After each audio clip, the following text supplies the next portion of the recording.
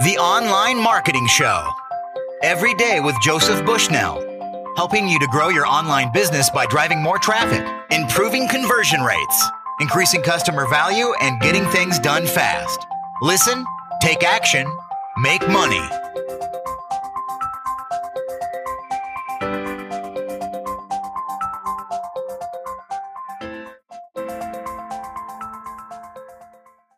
Hi, welcome to the Online Marketing Show. This is Joey Bushnell. Today I'm joined by one of the world's best copywriters, Ted Nicholas. Go to tednicholas.com to find out more. Ted, you're famous for creating the copywriting term, the hidden benefit. What is the hidden benefit and how do we find it? The hidden benefit is something that I personally have created. It's the most powerful way of writing a headline that's ever been devised. And this is what I use on 99. Well, first of all, I try to find what I call the obvious benefit of the product. A lot of times I'll go visit, a client will say, look, I'll send you and Bethany first class tickets. Will you come to Boston and talk with me? And I say, no, I'm not going to come to Boston. If you want to talk with me, you've got to come to Switzerland. Or you've got to come to Cyprus where I am. I don't go to where the client goes. And amazingly, 99% are happy to come to Switzerland or Cyprus, where I am most of the time.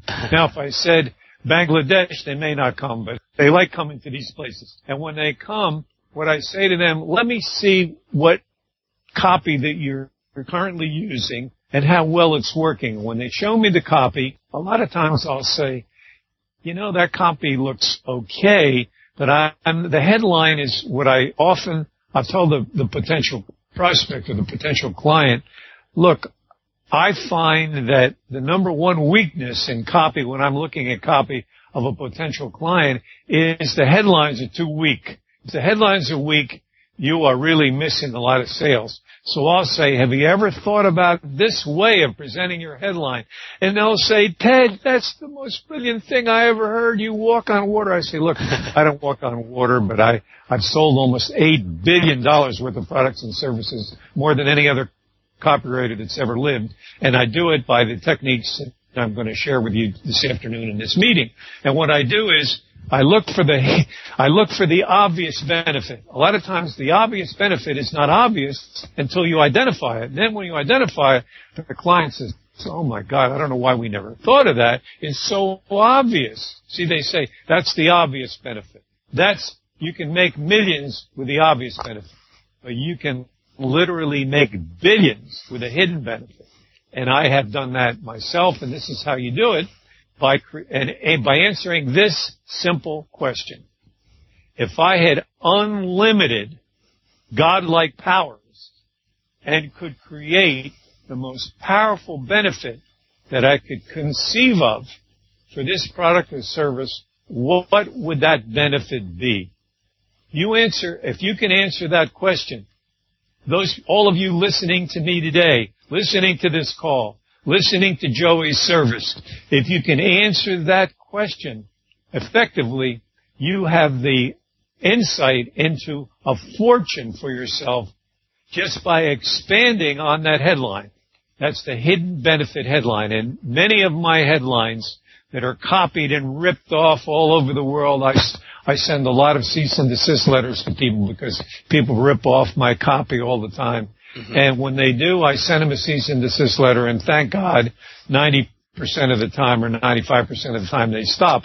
And what they're doing is ripping off my hidden benefit headline technique, and they're ripping off the actual headlines. For example, one of them is the ultimate tax shelter. That's been ripped off more than any other headline. It's 4 words, and that particular headline sold 200,000 copies. I was operating out of my living room, 200,000 copies of my book at $20 a copy. And if you're good at accounting, you can figure out that that's $4 million in my mailbox. That's not a bad headline, is it? No, not bad at all, Ted. What would you do in this situation if someone said they feel their product is not as good as the headline or the hidden benefit says it is? Well, that's what a lot of them say. They say, my God, I'd love to use this, but my product is not as good. And I say, listen, change the damn product. The product is the easiest thing in the world to change. Mm-hmm. You can change your product. You can improve your product. You can have a new version of your product. You can have the deluxe version of your product. And by the way, a lot of times on my order forms, I say, would you like the standard version of the product or the deluxe version of the product? And you know what 90% of the people choose? What do you think? The deluxe? The deluxe. Yeah, people want the deluxe version. So you always give them a choice of two. The deluxe version of the product people want. So basically, these are some of the techniques I use to get people to choose and to order and to order right now the product that you have in mind. What are transitional phrases and how do we use them in our copy? Basically, first of all, the what I call magic transitions, and a few years ago, I looked for a book on on transitions in the library, and there were none. I couldn't believe it. So I put together a book myself, and I offer it to my clients and readers. It's on my website on tednicholas.com, www.tednicholas.com. Right. Basically, you need to have in your copy a phrase that ties ideas together that are completely different ideas. For example, you tell somebody about a product, let's say that it does all these things for the consumer of the product, such as prepare a lot of legal agreements for the person without necessarily going to a lawyer and paying $200 or $300 for each time a lawyer writes an agreement. And what a transitional phrase would be something like, and that's not all. You explain that and you put, and that's not all. And then you have, in addition to that you get in the product, you also get this, that, and the other. If you don't have ways to connect one paragraph to the other, the copy doesn't flow. It jerks the reader around, and when a person feels pulled from one idea to another, they stop reading. You've got to have the copy flow. So that's the reason for transitions are critically important, and a lot of inexperienced writers, they don't have good ways of tying ideas together. You must tie the ideas together with transitions. Okay. And I have well over 100 in my book that I use. When I'm writing copy now, I take my magic transition special report and I have it sitting in front of me, so I have the transition. I don't have to think about them. I have them right there in front of me. And how do you test the flow of the copy? Do you just read it out loud? I don't read it out loud myself. I try ideally to have a high school student read it out loud. And the high school student, they must understand the copy. If they don't, you've got to write at the 7th or 8th grade or 9th grade level, or nobody else is going to understand your copy either, even people with doctorates and master's degrees, because the copy is going to be too confusing. If I don't have a high school student, I have my dear wife, Bethany, who works closely with me. She reads the copy out loud, and she's very good at spotting anything that doesn't flow or is not very understandable. And then I make it as simple as possible. That's what you need to do when you're writing copy. Keep it simple. Keep it completely understandable, even by a high school student. So assuming that our copy has done a good job of convincing them and they are contemplating buying our product and they are at the order form stage, do you have any tips for a winning order form that they actually go on to complete? Basically, the order form is a crucial part of the copy platform, and it should be treated as very important. As a matter of fact, I create the order form right after I do the headline, and in some cases, before I even do a headline, I create the order form. First of all, the order form has to be exciting and pretty, not boring and ugly. Most order forms are boring and ugly. They're white on white cardstock or white paper stock, and the words that they use to identify it are order form. First of all, you should never, ever use the words order and form on the order form. You should use other words you should use a headline, but not those words. What I use is free examination certificate. free trial offer. Almost anything but the words order and form, because order connotes to people that, or denotes, a sale. And a sale people are not interested in because they're spending money. And form, I find that consumers don't like to use the word form because they hate to fill out forms. Even CPAs and accountants hate to fill out forms. And I'm sure you too, Joey, hate to fill out forms. I hate it, yeah.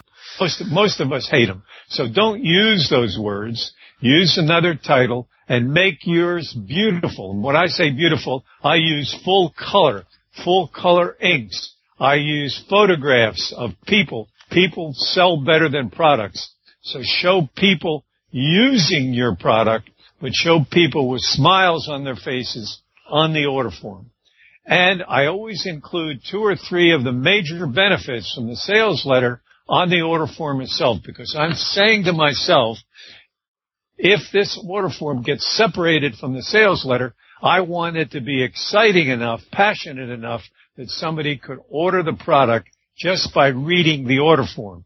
In addition to that, is a lot of people give the order form to a friend or relative or valued employee, and the employee can order the product by just having the order form on there if it has a couple of good benefits.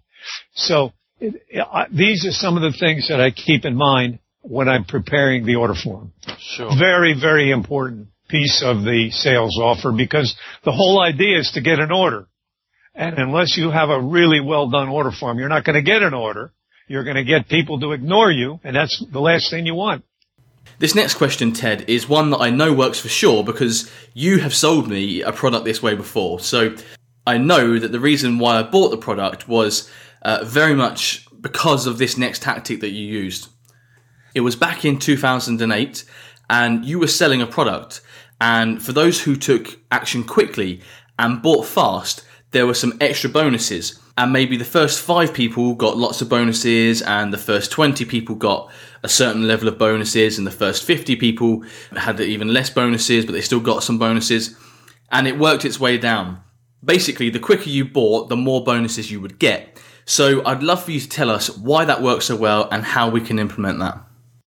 Sure, Joey. Well, first of all, I'm glad you bought the product in 2008, and I'm glad that the technique was effective as you read it. It's a wonderful technique to give a person a reason to act now. See, the problem is we're all procrastinators, and if we can put off the decision, we'll put off the decision. So if you give people a reason to act now, and that's the whole idea behind bonuses if you're acting quickly. The first so many people get this. The first so many people, the next so many people get that. So that it's really a device to get somebody to order now. Because here's the problem. And here's what I have in mind. 3 words all the time when I'm writing copy. Delay is death. You have somebody delay the order of your product, you can be sure they're never going to order it, because what's going to happen? They're going to put it on their desk and pile a bunch of papers on top of it. They're going to forget about it. And with all those papers on top of it, one day they're going to just clean off their desk and throw away your beautiful order form. You don't want to have that happen. You want a person to order now. So that's why we do these devices, to get somebody over the stage of and make it to the individual's self-interest to order now. Give them a reason to order now. And a lot of times we'll give people lots of great free gifts if they sign up now for the product. How can we draw attention to a discounted price so that it's not overlooked and they can see the value of the discount? Well, that's a very good question too, Jerry. What I do in copy is, if I have a price, let's say, for example, the price that I'm going to sell to, one of the prices that I've used a lot is $317, but I'm going to make an offer for $287. $317 is going to be reduced to $287. What I do is, when I'm presenting it in print, whether it's online or offline, whether it's on the internet or off the internet, I take the 317 and I cross it out. And then and above it, I write the new price, 287, so that the individual can see that the price is definitely changed from what it was before to the new price now.